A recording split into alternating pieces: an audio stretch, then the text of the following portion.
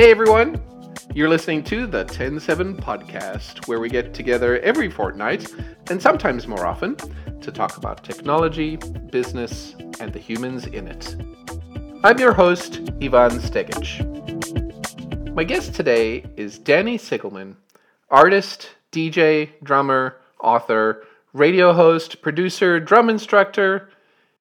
Danny's work with photographer Daniel Corrigan on the book Heyday 35 Years of Music in Minneapolis is a look back at more than 3 decades of music in Minneapolis through the lens of one of the most prolific and renowned photographers on the scene. So I'm looking forward to talking to Danny about that. Danny's also written for the City Pages, Star Tribune, and Vitamin, worked for KFAI, NPR, Secret Stash Records, and the way we know each other is through my wife's time at the Electric Fetus Records in downtown Minneapolis. Danny, it's great to have you on. Oh, great to be here. You know, those were really the days at the Electric Fetus. Is that how you guys met? That's how we met. I walked in for some jungle and drum and bass and walked out with an email address. Oh, there you go. No, those were really great times. And I think of it as kind of the golden age of the CD during those times, because people were still buying CDs like mass quantities, you know. Yeah.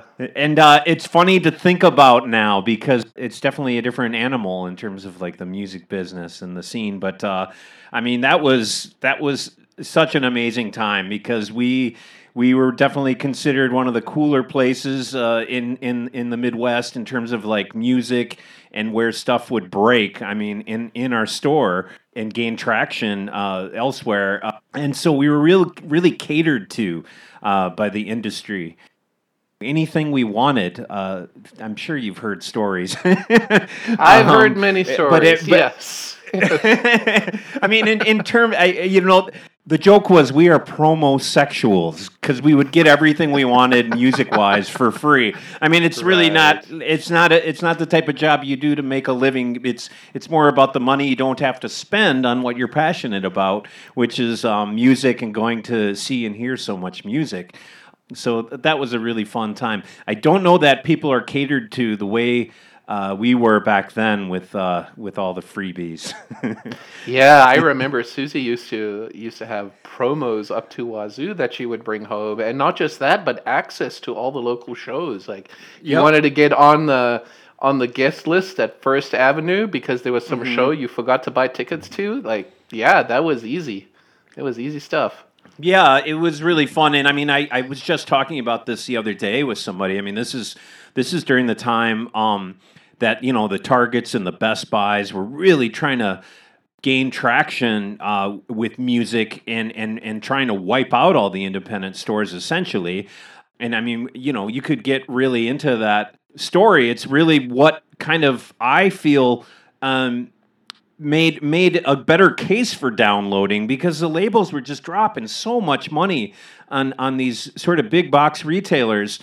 And then we were kind of like the little pilot fish that would actually take advantage of the cool stuff.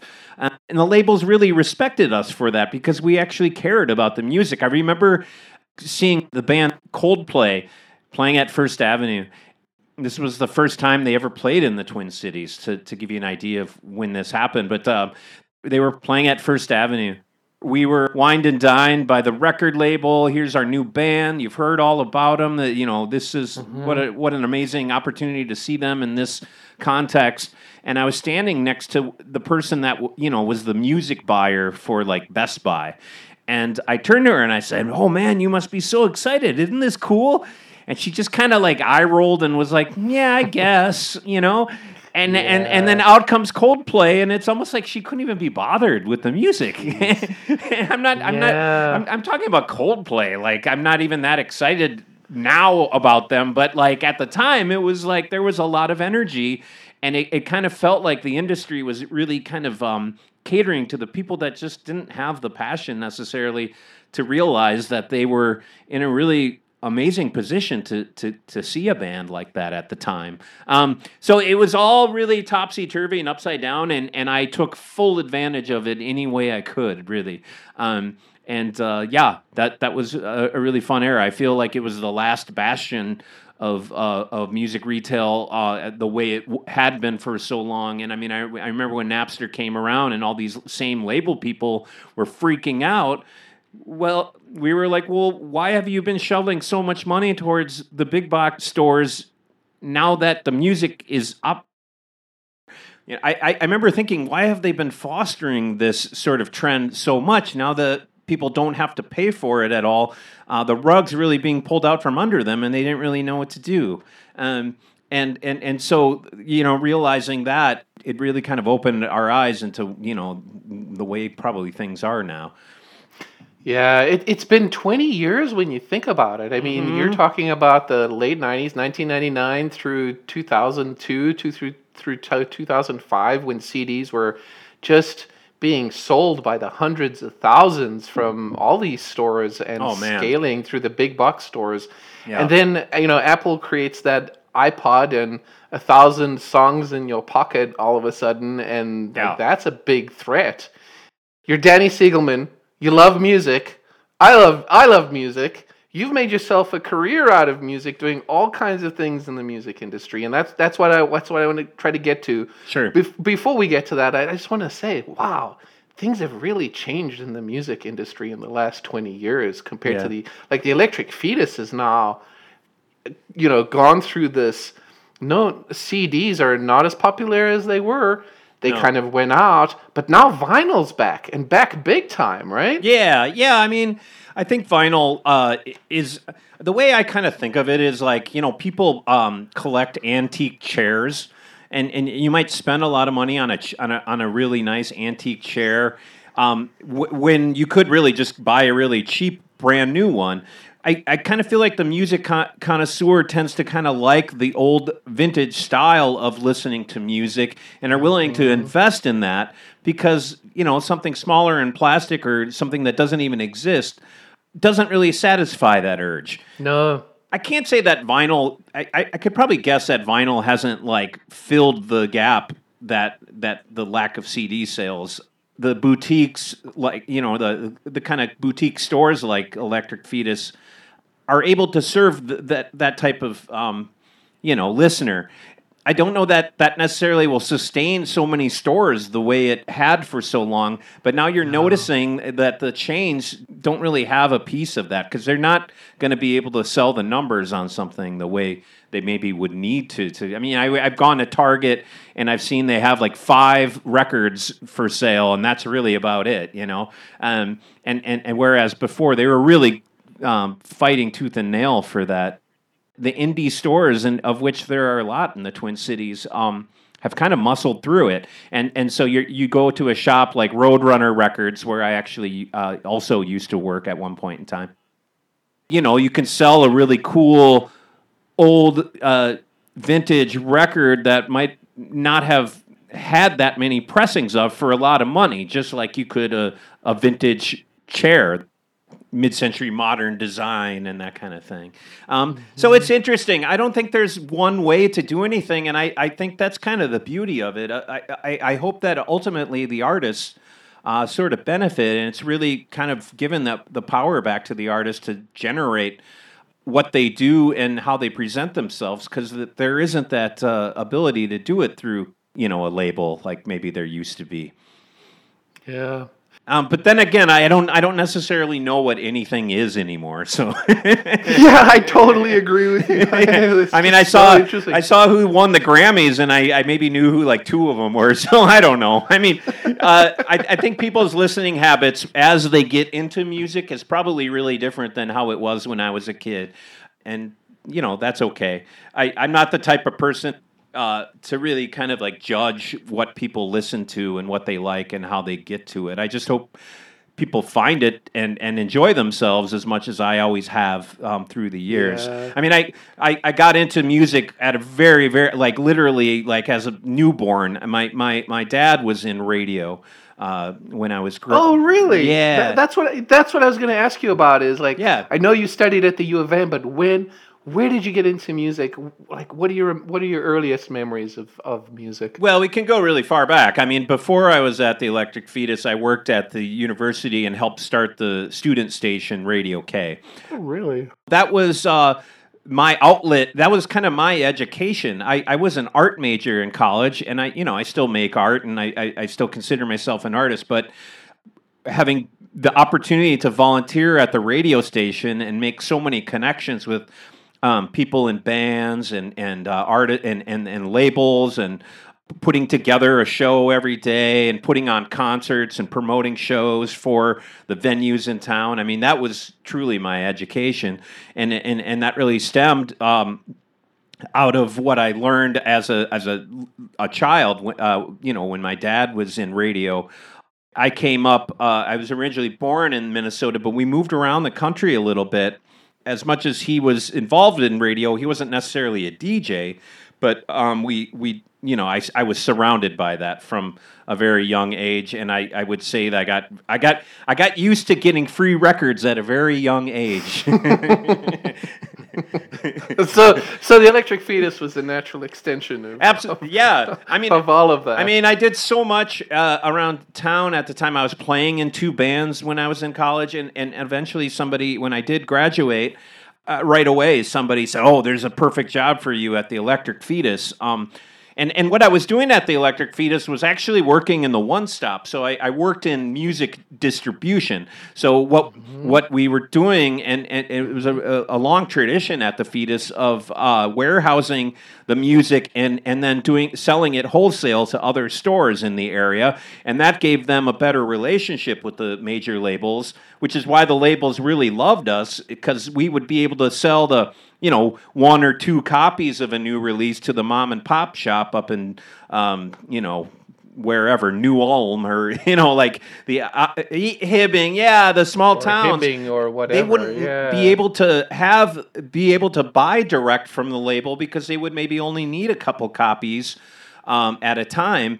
And so that, again, that's really how we would help these labels kind of break stuff. So, we were doing a lot of work for them. I mean, I'd send posters and I'd send all their stuff with the orders that they were making through the One Stop. And then at the same time, as it became easier for bands and artists to make their own CDs, we would also sell the local music to all the stores outstate, but also in town. So you had like your Applause or Cheapo. Even Best Buy was buying the consignment stuff that we were selling.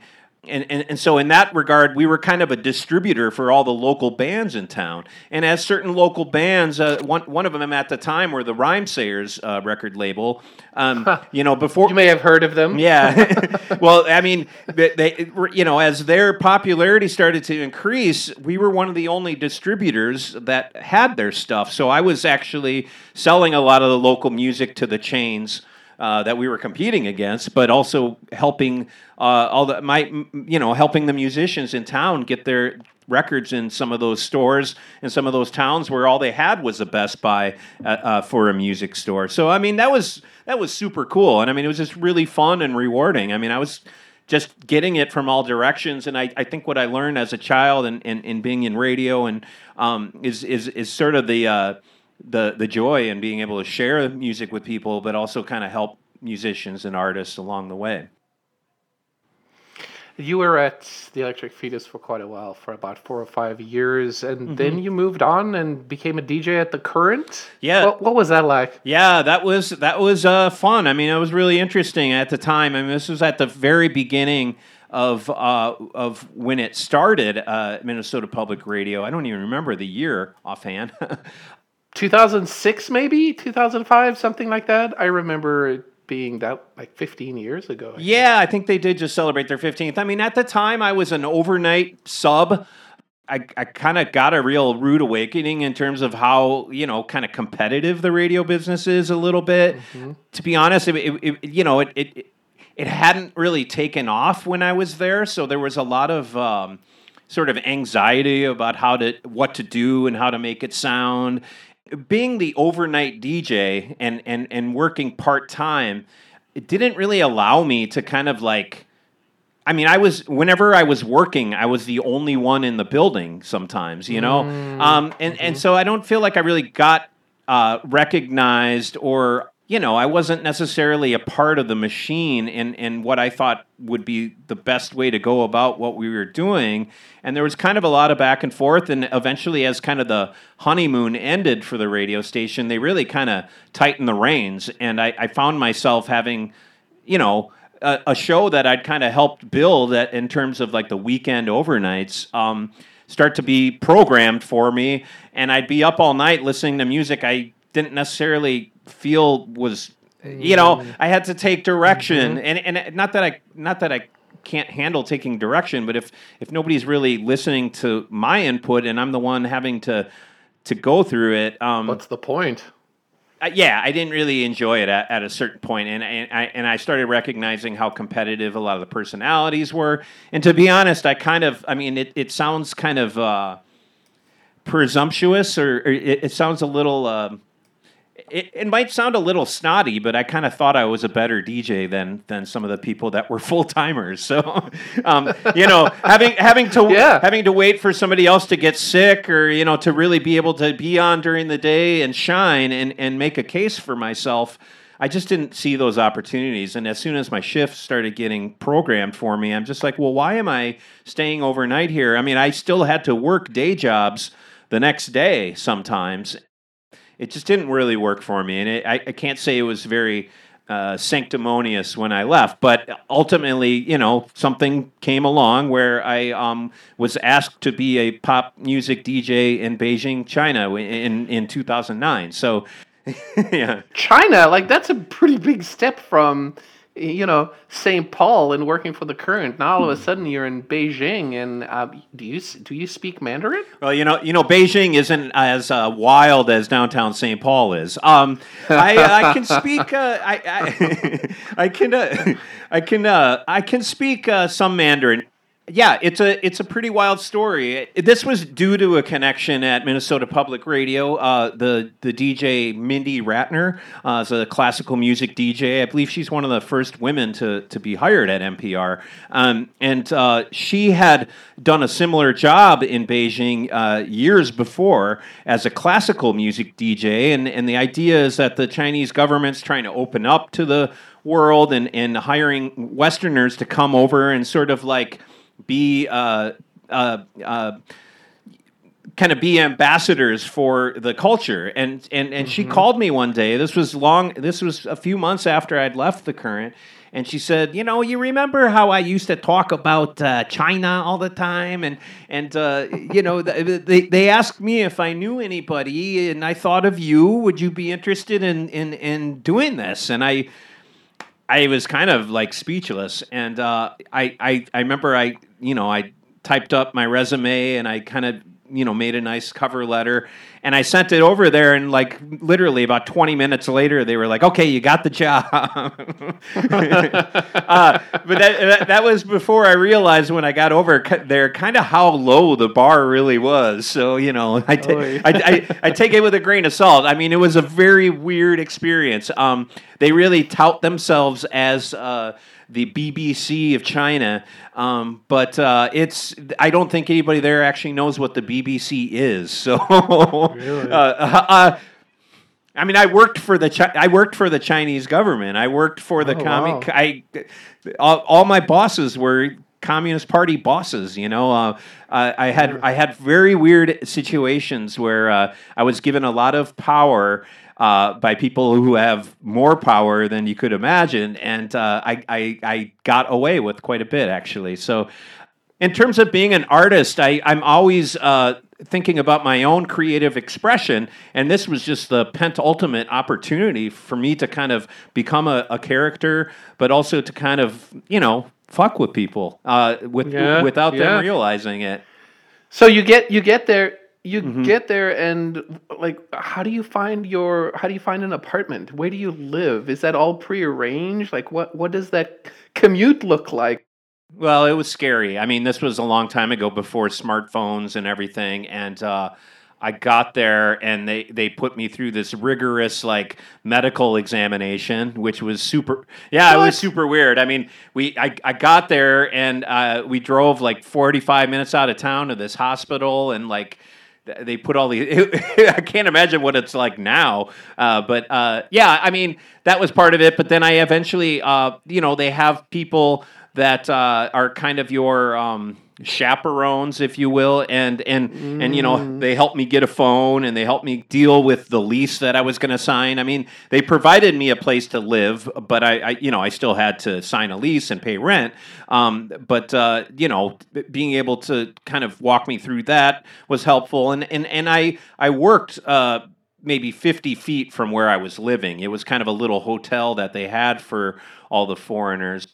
The company China Radio International, who I was working for, they hire people from like something like 30 to 40 different countries to do programming in their own languages.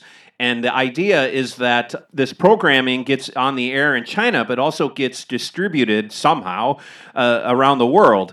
So this is somebody who might speak Farsi having their program broadcast from China in Iran or in Australia.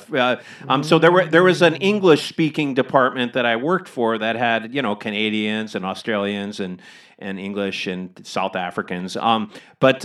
Yeah, I mean it was wild at first. It was definitely like I had to take a giant leap.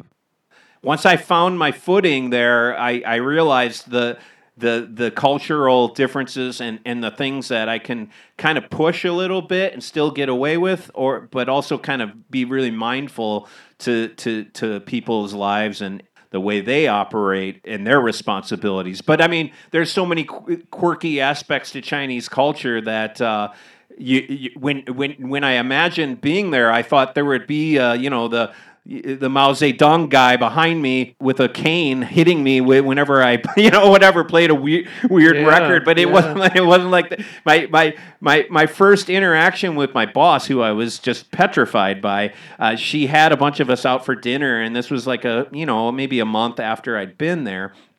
And I was sitting next to her, and I asked her, what do you think? How's things been going? Have you enjoyed the show we've been doing? And da-da-da-da-da. And this is the woman that's in charge of the English department. And she said, well, I don't know. I never listened to your show.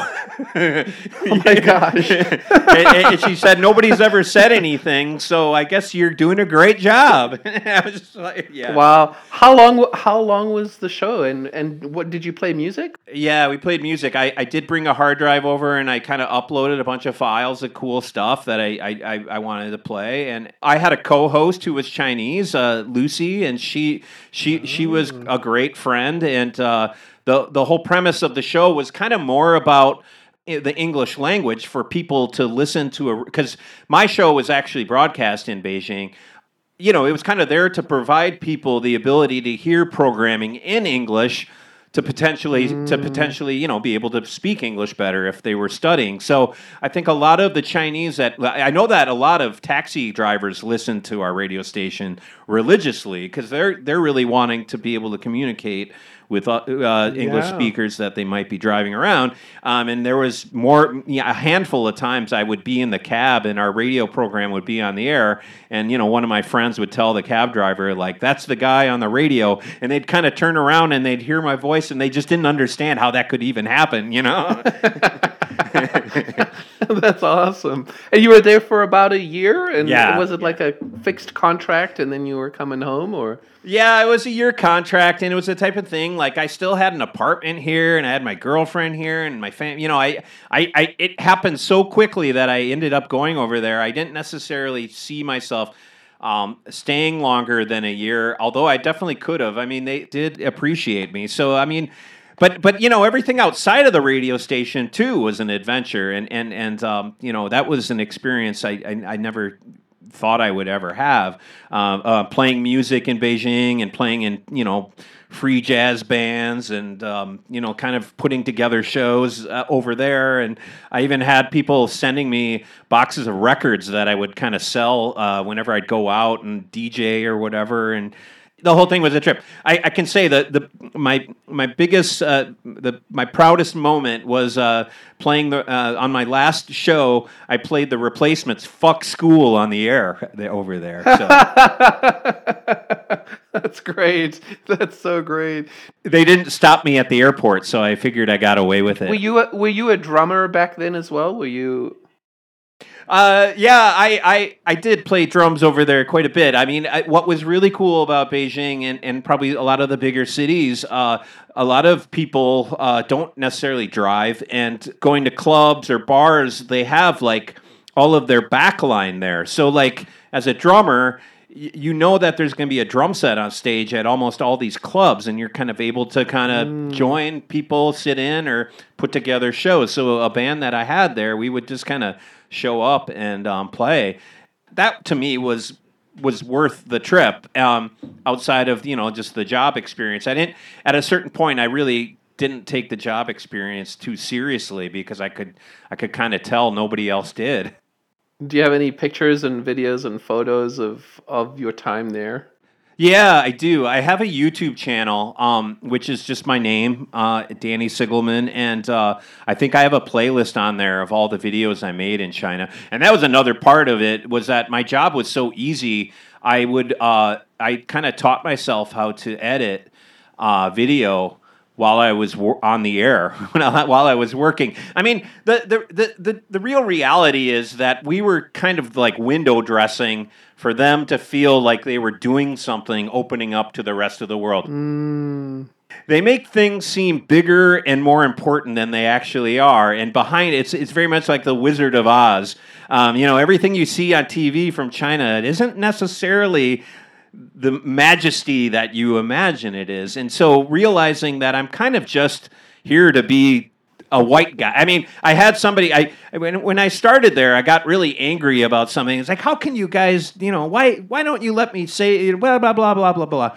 And this woman, she was Brazilian. She said to me, Danny, your job here is to be the white guy. and it really made sense. I mean, that's not to say my work wasn't appreciated, but a lot of times people kind of come and go there, and it's just up to the staff there to kind of keep it all going. And her point was to just enjoy the ride. You're not going to like change everything the way you think it really should be. And I mean, there were people. There was a woman that was like a former BBC announcer that got there, and she was all professional and ready to go, and she was just like flabbergasted about the kind of lack of professionalism that was going on there. So in a weird way, it was kind of like a huge community radio station funded by the Communist Party. So weird and so interesting. Yeah, I mean, I could write I feel like there's so many stories between myself and all the other people that I was working with that a really good book about the media climate in China could be really interesting. And you've written a book, and it's a book that's actually received a fair amount of critical acclaim here. It's called Heyday, 35 Years of Music in Minneapolis. And you wrote it with Daniel Corrigan, who basically is the guy who takes pictures of music bands, the legendary music bands in the Twin Cities, and has so for decades now. Tell me about the origin story of your involvement with this book, Heyday. I called him the original Instagrammer. He was taking photos of music, very often being the only person in the venue at the time with the ability to do so with his camera. I think our stories parallel quite a bit. One of our mantras in terms of being in the scene and doing this kind of work is that you always want to look like you're supposed to be somewhere. I can't tell you how many times I've gotten, better seats or just kind of walked into a club or whatever by just kind of making it appear that this is what I do. And I mean, it's almost like that kind of you manifest your own destiny in a lot of ways. And so with Dan, I've always loved what he did. I think Dan's most well known for some of the album covers he did in the 80s, The Replacements, The Soul Asylum, Husker Du used him for quite a bit. Dan was at a time and place when the Minneapolis music scene was really hopping, and being kind of on the front lines like he was, he was able to capture quite a bit, and worked as a photographer professionally for many years. And knowing what he had in his archive of photos, I had this idea, like, oh, I think he'd attempted to do something similar. So I was at this event where Dan was showing off his photos, and I met this guy, Josh, who works for the Minnesota Historical Society Press. And Josh said, yeah, I just love Dan's stuff. I've always loved what he does. He's very well known. I've thought it would be so cool to do a book with this guy, but I haven't gotten much response from him. I don't know if he doesn't use email or, check. You have to kind of help me. And I said, Josh, I'm your man. I've had this idea for a long time as well. I'm friends with Dan, and I think it might be a little bit of a level of trust thing, and with us kind of working and nudging him, I think he'll give us the access. And being a writer, once I came back from China, I really started covering music as a writer. I used my skills of interviewing as a writer, but also as a DJ to kind of get Dan out of really get him going and telling the stories that I wanted for all these photographs that we were finding. Yeah, I mean, it's incredible how much stuff he has, and eventually the book came out, and it was no surprise. It was really well received. I feel like it was kind of the beginning of a lot of music books that have come out of the Twin Cities, especially from the Minnesota Historical Society Press, and it's been really cool. It was something I always thought would be well received, and it really was. And I feel like it kind of gave Dan a little bit of a notoriety that was maybe a little overdue. But to say that his images from that time are synonymous with the Twin Cities is an obvious thing that could fill up. We could do more volumes. But it was great, and it was hard to get him out of his shell initially, but then I think it was very rewarding to see him, to get the praise that maybe people hadn't really known whose pictures those were all this time, and to have it in the book was great. Yeah. Yeah. And I read somewhere that there were tens of thousands of images and slides, some that he hadn't even seen, that I believe Josh went through to identify the ones that were potentials. That became my job just as much as the writing, was to go through all this stuff, and a lot of it were on negatives.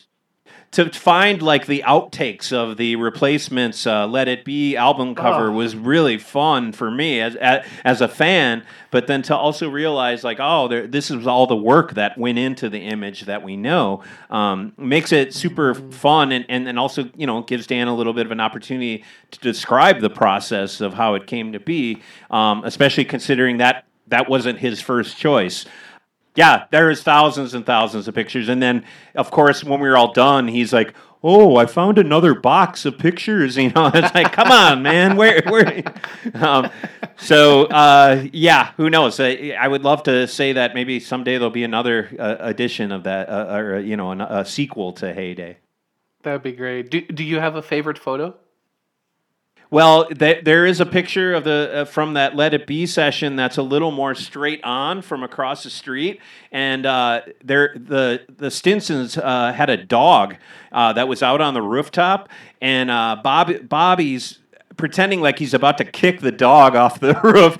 It's kind of a evil shot, but it's just knowing the band and their sense of humor. Is definitely kind of one of my favorite pictures. That's the Replacements, right? Just to be clear, that's they were on the roof. That's the album cover. Yeah, the Replacements, Let It Be. There's another great photo from the Walker Art Center of David Byrne. That's like a profile shot. It's been a while since I've looked at it, but there was so many great concert photos, and then the ones that I'd never seen before, I guess, really stuck out. There's a picture of the Clash playing at Roy Wilkins Auditorium, or was it the St. Paul Civic Center? Maybe. It's crazy because I have I think it really plays into what I love to do is to kind of unearth the ephemera of music and the music culture. And that's something I feel I do with DJing and bringing music over to China like that and kind of putting it in a different context. Heyday really was really solidified my passion for that type of stuff.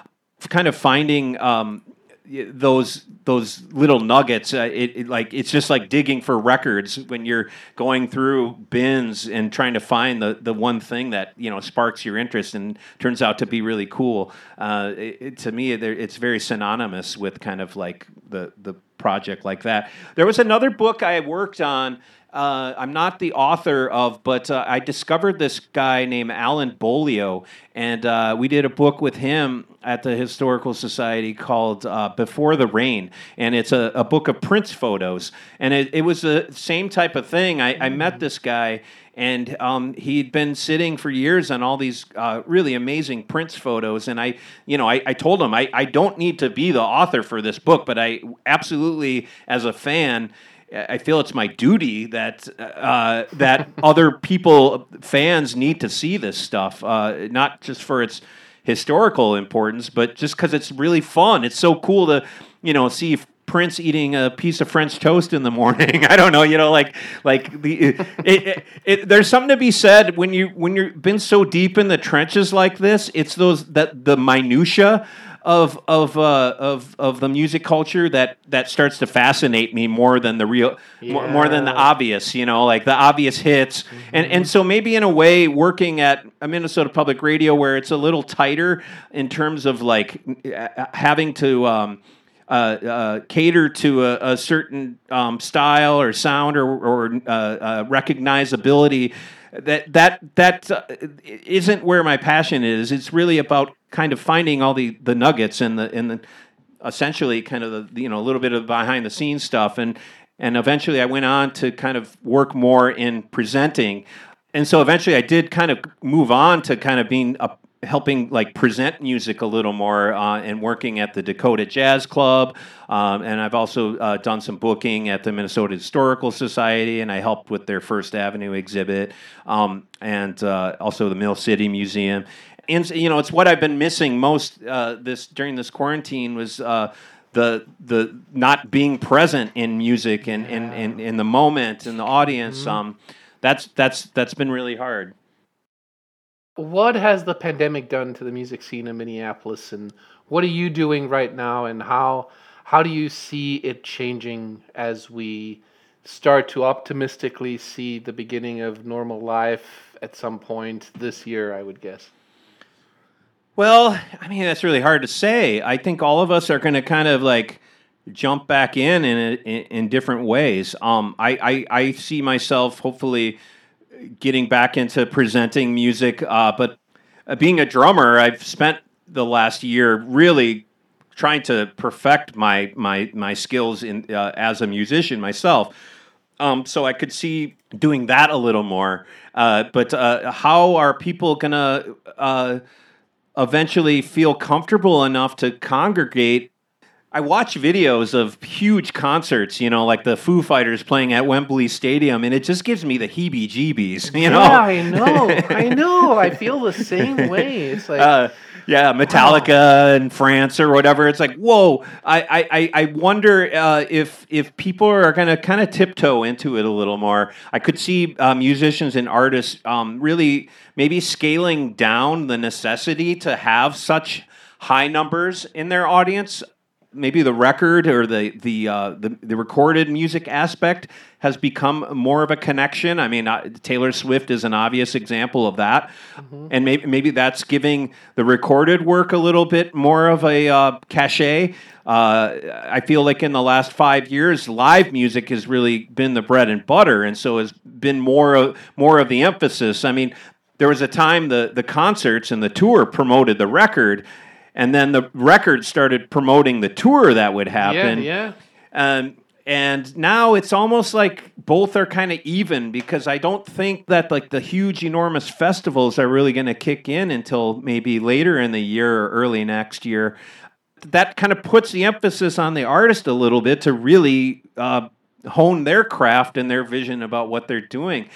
I think music gets turned into such a numbers game, and having to have that popularity quotient, and there's maybe a little bit more of a level playing field now that the limitations might still be in place for a little while. I don't know. I miss going to shows though. I love going downtown with Susie and going to First Ave and seeing a band that I've never heard of come on before, a band that I came to see, and discovering music like that.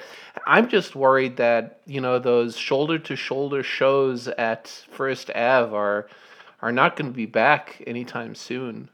No, I don't think so. I mean, it's going to take a while, and then even if they do come back, are people going to be willing to go into that? I don't know. I think there's going to be another layer of innovation on the artist's part to connect to the audience that I'm excited about. I don't know what it necessarily will be, but is it a pop-up? Is it a hybrid of like being able to watch a band that's in town, and then are the tickets only going to go to the highest paid bidder? I hope that doesn't happen. Yeah, we'll just have to see. I like to think that the possibility for the artist to really do more of what they want is there. It's just more about having the ability to present it either in a venue or online. Hopefully there's going to be a lot of great new music coming out since everybody's been holed up during this time. Yeah, a year of forced creativity for all the musicians. Yeah, and there's always been kind of the joke that in Minneapolis, in the Twin Cities, the music is so good because people are kind of holed up for so long during the winter, and then the springtime comes about and everybody's got their new releases. I think there's some truth to that, and now the whole world has kind of experienced that in a way. Yeah. Are you looking forward to anything particular that's coming up? Well, man, it's such a bummer. I was really looking forward to my first concert, the Bad Plus. The kind of modern jazz trio have been around for about 20 years, and I used to present them at the Dakota all the time, and I'm a friend of Dave King, the drummer, who's one of the best drummers in the world. They announced a show, and then like 5 days later, it got canceled. So I don't know what's next. But I did see that Hinterland Festival is happening in Iowa in August, and I did see that First Avenue announced Dinosaur Jr. In September. Really? Yeah, in September. And I mean that's a band I've probably seen 100 times, but might be my favorite time ever seen them. Yeah, that Dinosaur Jr. I think I saw them in Hyde Park or somewhere in London when Susie and I were there. We just happened to be in the right place at the right time, and were able to see them play live. It was great. It was so great. Nice. Yeah, so what I really miss, especially in Minneapolis, is the block parties, the kind of small, the bar. Every bar has a block party at some point during the summer, and I realized how much of my network of friends and people that I see continually are through the music scene, and that without that standard in my life, without that habit, that continual habit of going to see music, you really do feel disconnected, and having to make effort to see people that I normally would see all the time was pretty daunting. And those are just like the casual faces in the crowd. You really start to realize that you relied on to kind of bond in that way. I'm looking more forward to that almost than anything, to be honest. Yeah.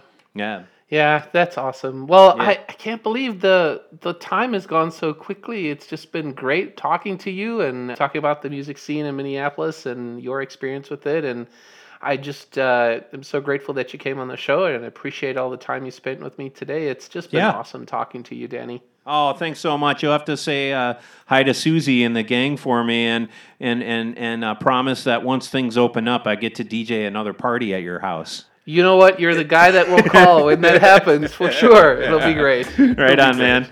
Right on. Thanks. With me today was Danny Sigelman, author, DJ, drummer, freelance journalist, and so much more. You can find him on Twitter as paper_sleeves and on Instagram as papersleeves. You've been listening to the 107 podcast. Find us online at 107.com/podcast. And if you have a second, do send us a message. We love hearing from you. Our email address is podcast@107.com. Until next time, this is Ivan Stegic. Thanks for listening.